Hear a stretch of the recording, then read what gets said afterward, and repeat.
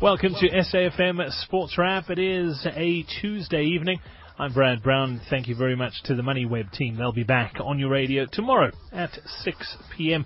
Coming up on tonight's show, we'll hear from the Springbok camp, from Bok coach Heineke Meyer, as well as team Dr. Craig Roberts, with what's happening in that training camp that's taking place in Johannesburg right now. We'll also head to the South African Disabled Golf Championship. It's all taking place at the Swartkorp Country Club over 3 days. Today was round 2. Lali Stander will keep us up to date, and we'll also head to Madrid to find out what is happening in the tennis, and we'll preview tonight's Champions League semi-final clash between Juventus and Real Madrid. But before we do that, let's take a look at some of the stories making headlines. And big news out of that Bok training squad is that Lock Flip van der Merwe has made himself unavailable for international duty this season due to personal reasons. On the domestic front, the Sharks' woes continue. They were dealt a blow today with the news that scrum half Kobus Reinach has broken his hand and will return home from the Australasian Super Rugby Tour. In football news, Orlando Pirates have been drawn against Guinea side AS Kaloum in the fourth round of the CAF Confederations Cup. The Soweto Giants will play their first leg away from home on the weekend of the 15th and the 17th of May, with a return leg taking place a weekend later. Winners will advance to the group stage of the Confederation Cup, which gets underway in June. Kaizer Chiefs coach Stuart Baxter believes that even though it's a pre-season friendly, the Carling Black Label Cup is a great opportunity to get the season off to a winning start. Amakosi will take on arch rivals Orlando Pirates in the 5th edition of the Cup. It all gets underway on the 25th of July. In the past 4 outings, the Bucks have emerged victorious 3 times, Chiefs having only managed 1 win. It's a big game, and it's a high-profile training game. We've not got to lose sight of that. It's early in the season. Having said that, you still want to beat the old enemy. So that's about where it is. But it's more on a prestige level, I think, than a tactical, technical level. Even though it technically is a pre-season friendly, the fans get to choose the starting lineup in both teams, and Amakosi coach Stuart Baxter believes it's a great way for some of the youngsters to get experience. I think it gives the supporters a chance to feel that they're affecting the selection, and it gives also the coach, whoever it is, a massive opportunity to enhance his life with a marvellous experience. I think it's become more and more, and I've noticed the difference from the players' side, it's more and more accepted, and there's a greater effort to actually give this person the experience. 25th of July, FNB Stadium is when that one is taking place. On to European football news. Africa's richest man, Aliko Dangote, has expressed interest in becoming the owner of English top-flight giants Arsenal. Dangote, a tycoon in cement and commodities, made attempts in 2010 to acquire a stake in the English club, but discussions broke down. According to Bloomberg Billionaires Index, Dangote is worth 3 times more than current major shareholder at Arsenal, Stan Kroenke. He's worth apparently $16 billion. Staying in Europe, Champions League semi-finals get underway this evening at the Juventus Stadium. The first leg sees Juve host Real Madrid in the first leg of their Final Four encounter tomorrow. Barcelona up against Bayern Munich. We'll preview that action a little later on in the show tonight. Also, tennis taking place at the Madrid Open today. It is day 2 of that tournament. Catherine Whitaker will be joining us live a little bit later on in the show to let us know exactly what is happening. In cricket news, the Mumbai Indians up against the Delhi Daredevils, and batting first, the Delhi Daredevils posted 152 for the loss of 6. In reply, the Mumbai Indians are currently 8 for the loss of 1. That's after the first over. And finally, the fight of the century might be a thing of the past, but the drama continues. Manny Pacquiao could face lawsuits and disciplinary action for failing to disclose a pre-bout shoulder injury. Apparently, neither Pacquiao nor his team informed the Nevada Athletic Commission of the problem until a couple of hours before the start of the fight, when they were asked for an anti-inflammatory injection. The Filipino will undergo surgery later this week to repair the tear in his rotator cuff. I'm Brad Brown for SAFM Sport. Coming up next, we'll chat to Lali Stander. SAFM Sports Wrap.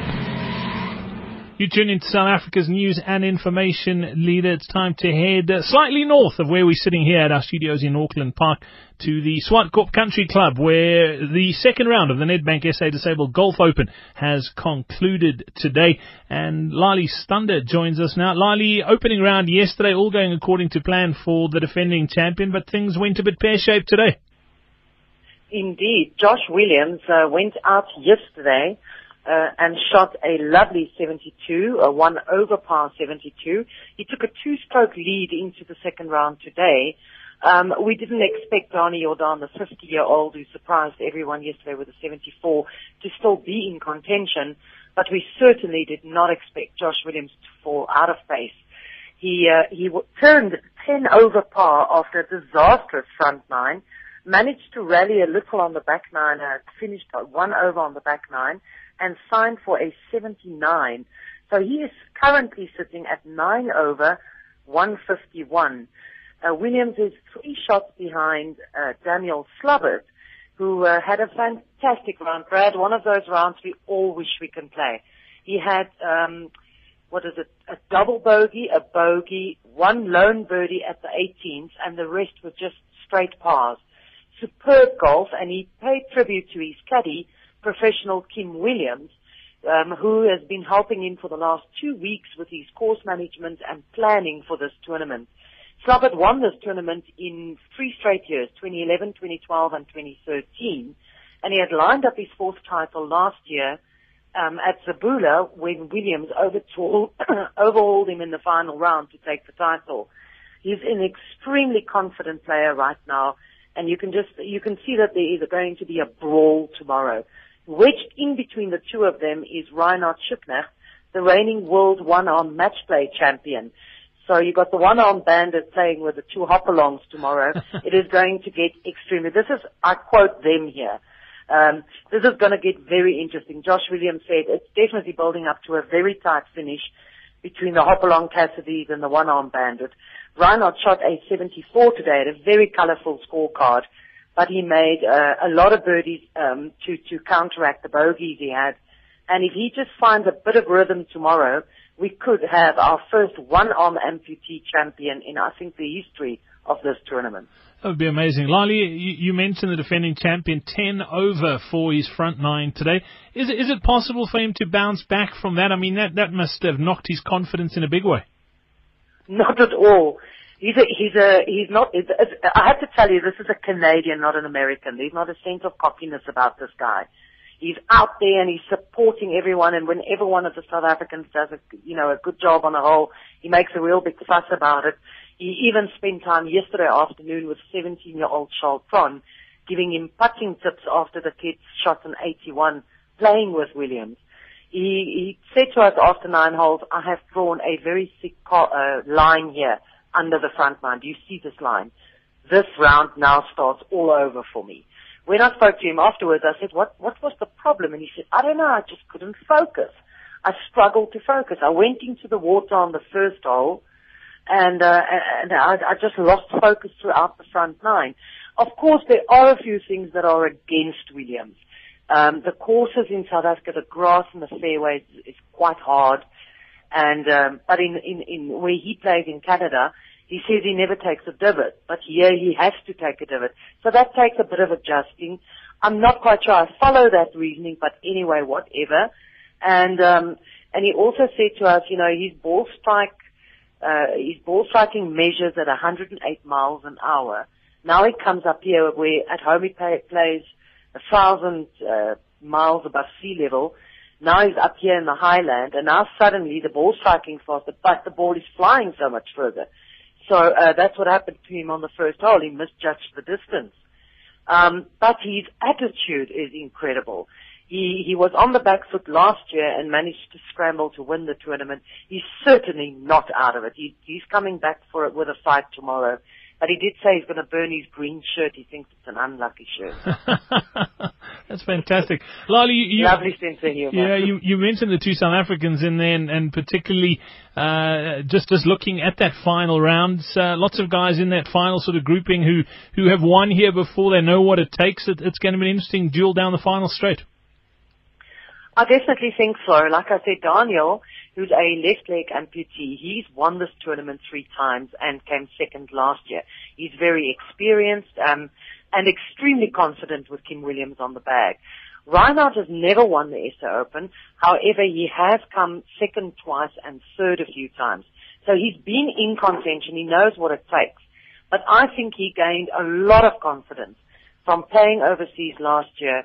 First of all, winning that one-arm match play world championship, and then lining up for the European team in the disabled golf equivalent of the Ryder Cup matches. Because his father is German, his grandfather's German, he's got dual passports. And when this lot approached the South African Disabled Golf Association and asked whether Reinhardt might be interested to play, they encouraged him to go to gain more experience. And it was a wonderful exercise for him because he gained a lot of experience from those matches. In fact, he won all these matches. And he's come back. There's a sense of calmness about him that he hasn't had before. And when we questioned him about this after the round today, he just said that he's never had the confidence before to compete in this tournament because he's playing against leg amputees. They do have a slight advantage from a balance point of view. And just watching him, it's quite phenomenal. I mean, I've tried to go to the putting green to try and putt with one hand just to get a feeling for it.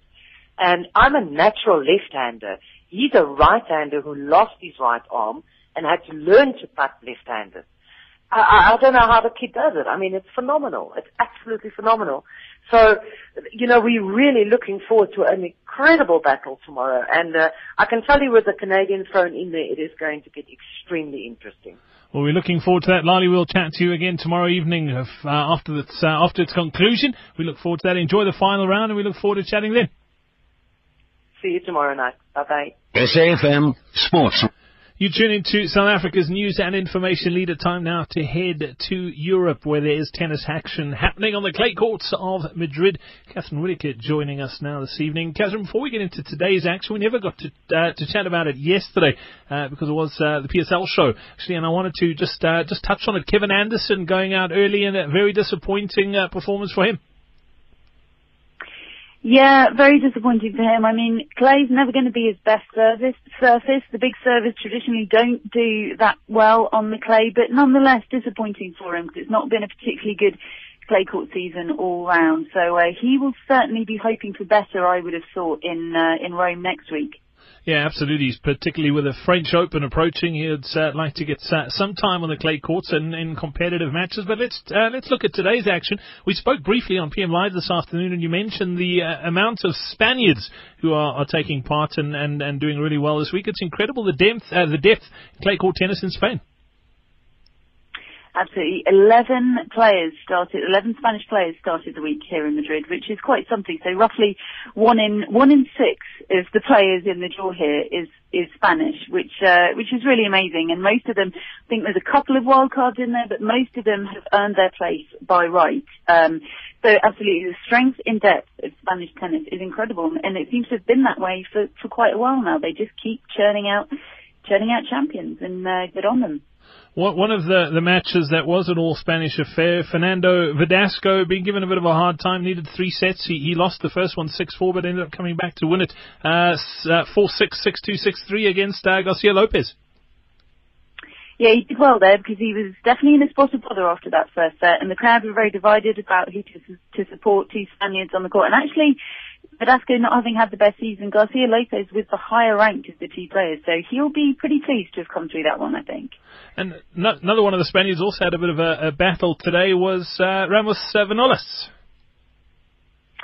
Yes, he came through against Pablo Cuevas, who reached the final last week against Roger Federer in Turkey. So good win for him. He's somebody that's come a little bit from nowhere. He had a tough time in Monte Carlo a couple of weeks ago, drew Novak Djokovic in the second round, which is not easy for anyone. But that's a good win for him. Pablo Cuevas was one to watch in the draw here, having reached the final in Istanbul. Looking at some of the other matches that went out on court today, Gael Monfils, a pretty easy victory for him. Another person who was looking pretty good until the American retired was Grigor Dimitrov. They're showing some good form on the clay courts. They'll be ones to watch for the rest of the clay court season. You're right, Brad. In particular, Gael Monfils, I would say, he looked sensational today. He lost only 2 games in his victory over Viktor Troicki, so and he looks incredibly relaxed and really well adjusted to the clay here in Madrid. Grigor Dimitrov too, in sensational form. Difficult to make too much of his match because Donald Young was clearly hampered by a back injury, but what we saw of him looked good, but what we saw of him in Monte Carlo looked good, and then he put up a terrible showing in the quarterfinals. So you never know what you're going to get with Dimitrov. He still has a tendency to be a bit inconsistent, but certainly if he produces his best tennis, who knows? Looking at the ladies' draw, just looking at some of those results there, Maria Sharapova, who's seeded number 3 in this tournament, had a pretty easy match today as well. 6-1, 6-2, she ended up winning. She did 6-1, 6-2 against Marina Duke Marino. Very easy for her. Mostly easy progress for the top seed. Sharapova going through easily. Ivanovic through in straight sets. Azarenka looked very good against Alia Tomljanovic. Kvitova coming through in 3 sets against good youngster Coco van der Wey.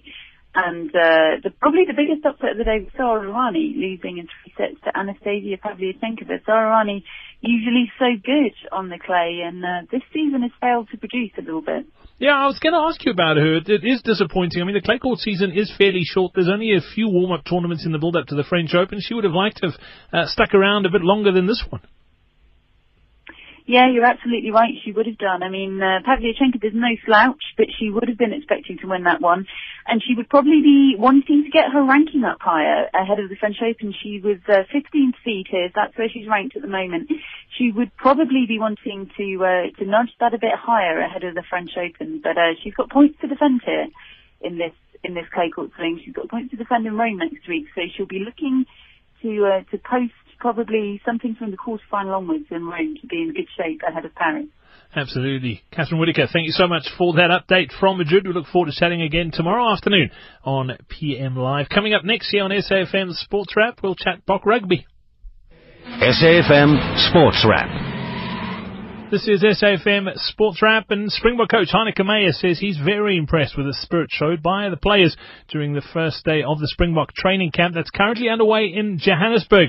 Meyer said he's worried about the number of injured players that are in the camp, but says that the camp's given him time to look at every player he has called up. Yeah, I must say, you sometimes forget why you coach. It's just great to see the guys so passionate to be back in the fold, and I haven't seen the guys for almost 5 months, which is a long time in rugby. So it's a great vibe there, and just again, a few new faces. You just realise what it means for guys being involved in the box setup, and a guy like Pierre being back, I had one with him, and he hasn't been here for 2 years. So just to see how much he's excited, he's played more than 50 games.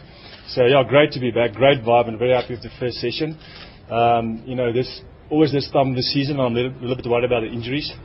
There was a lot of criticism, not a lot, but criticism because there's 44 guys here, but there's only 20 guys training. And so we have to touch all the bases, look at the depth. If you look at the World Cup, New Zealand won it with Donald, which is the 4th fly-off. So we look at every single player, but I'm very happy, and I thought it was a great session. Meyer said he is concerned about the amount of time he'll have with the squad ahead of the World Cup, while most Northern Hemisphere teams will have a few months to prepare for rugby's global showpiece. Meyer says the training camps will be crucial for him to get the message through to the players, and also to make sure that the players are well conditioned for the tournament. It is frustrating. It's our first camp. We only have 2 short training sessions, and then it's almost the start of the season, and it's 1 week, and then we start against the World team, and then the World Cup, there's only 2 weeks to prepare. I'm really worried about the amount of time we've got, and that's not an excuse. We have to put in a lot of work in. I truly believe that the Northern Hemisphere teams, it's the end of their season, they're going to have a lot of time to prepare, and they're going to play friendly, so they're going to be super fit, and a lot of time to prepare. So I truly believe we really have to work hard to catch up, and the main thing now is just to get patterns going again. I must say we're fortunate because a lot of these guys are excellent players. I thought it would take long just to get back into the mold, and a lot of these things, and we introduced one small new thing today, they just pick up on that right from the start. But it's more a question of spending time with the players one-on-one, go through a lot of the game plan again. Believe it or not, people say we don't have a game plan, but there's almost 250 calls that the players have to know, and then they've got their unions or their franchises calls as well. So just to get their minds going on our calls, our system, how we play, and what we want from them. A lot of one-on-ones. We also did a lot of work on strength and conditioning, see where they are. body mass, fat mass, where they are, because I truly believe if you want to win the World Cup, you have to be the fittest team, and that's one thing I think the whole group needs to improve on. Meyer said that the door for places in the Springbok World Cup squad is still open, and that the likes of Bulls fullback Jesse Kriel have impressed him with the form that they've shown in this year's Super Rugby competition. Meyer, though, said it was important not to change too much in terms of his personnel, and consideration will obviously be given to the players that have played for the Springboks in the last 3 years. I think, obviously guys has performed over the years, so form is definitely important going into the World Cup, but you also have 3 years to see which guys can come through and what they can do under pressure. Although Super Rugby form is always, it's always very, very important, but Test match rugby is totally different, especially the breakdown, especially in the Northern Hemisphere, and we usually face Northern Hemisphere referees. So it's a total different game, so form is definitely important, but you also have to, in 3 years, I know which guys can perform under pressure, which guys can play at that level, at the highest level, and we still have time to get them back to their best. So I'll be honest if I say this, you've got some sort of idea probably the first 15, but I think it's still open for every single guy to go to the World Cup, and there's always guys that comes in late. I can mention a lot, but the guy like Jesse Kriel he's always been training with us as a youngster. He was very close last year to selection. Suddenly he's putting up his hand. And I think the great thing is that the guys out there know. That's why I had one-on-ones with them. I don't believe in pecking orders. I've never believed in that. And the best 31 must go to the World Cup. Meyer believes that they're on track with regards to their planning for the World Cup, and that they've consulted a lot of coaches that have won World Cups before in the build-up to this year's tournament. Meyer says they won't change much in the way of the way the team plays. They just need to improve on a few minor things. I think we did a lot of research, spoke to a lot of people that's been at the World Cups from different countries that won World Cups. So the coaches must get a lot of credit. We really planned well up till now, and we'll keep on planning as well. So we've done a lot of research, spoke to all the coaches probably that won the World Cups before from all nations. And the one thing that came out is that you have to stick with things that's worked for you. You can't just change everything. But I always believe, you can't be too predictable. You have to move on. The game is moving on every 6 months. So we try 1 or 2 new things. But the way of play, there's criticism for not scoring tries. We've last 2 years scored probably the most tries in the world. The All Blacks scored more last year, but we scored more the previous year. They scored 12 against the USA. So I truly believe we're on the right track, scoring enough tries. Defence has been great. There's 1 or 2 things that we need to improve on. So you won't change everything, but you have to the game keep on evolving. You have to try 1 or 2 new things.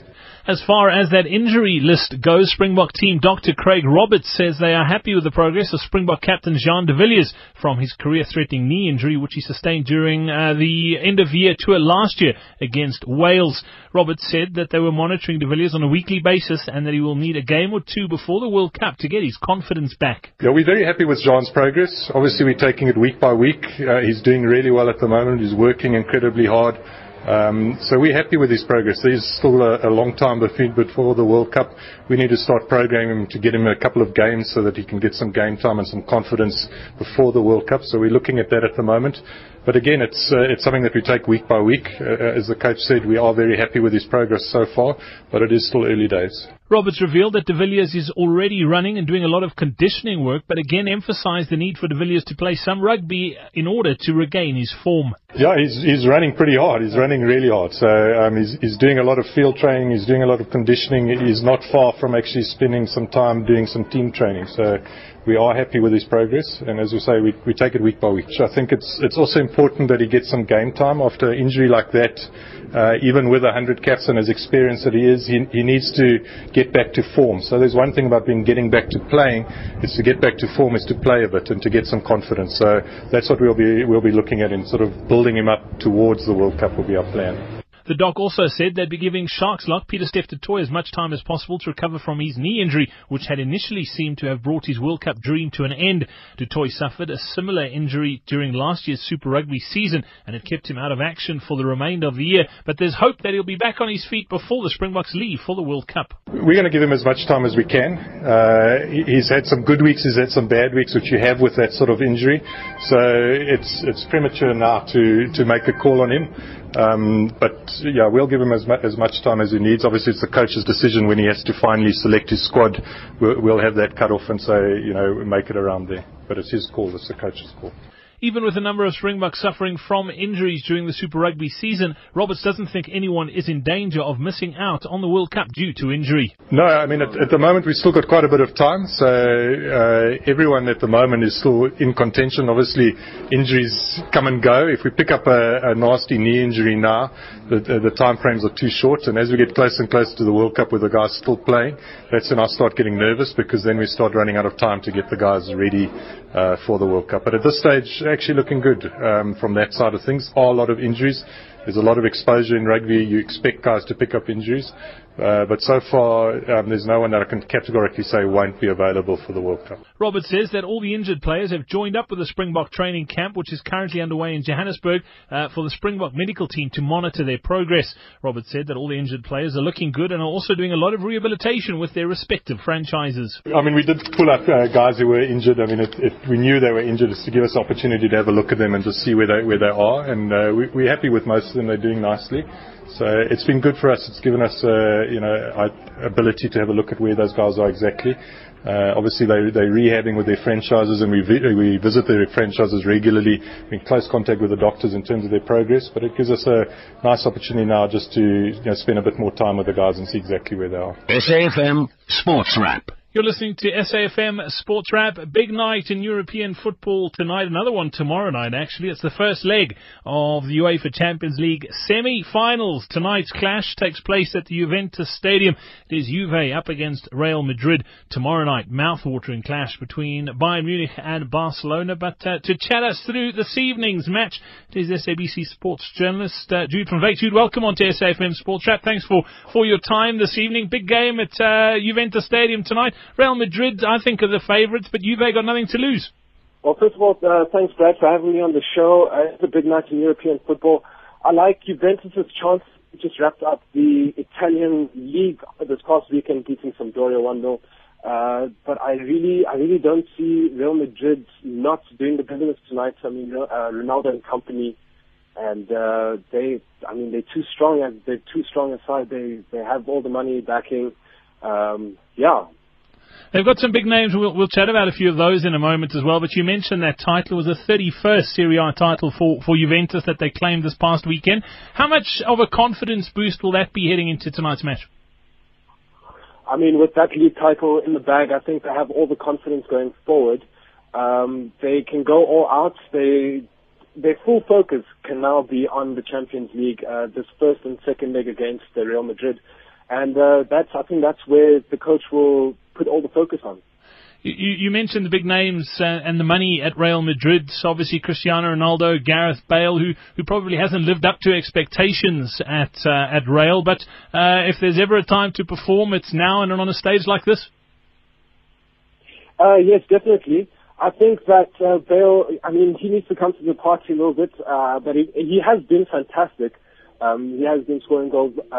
Earlier in the season, they did say that he was a ball hogger, but I think he's getting rid of that. I mean, he has spoken to former Real Madrid player Kaká, and Kaká just gave a little bit of confidence in terms of that.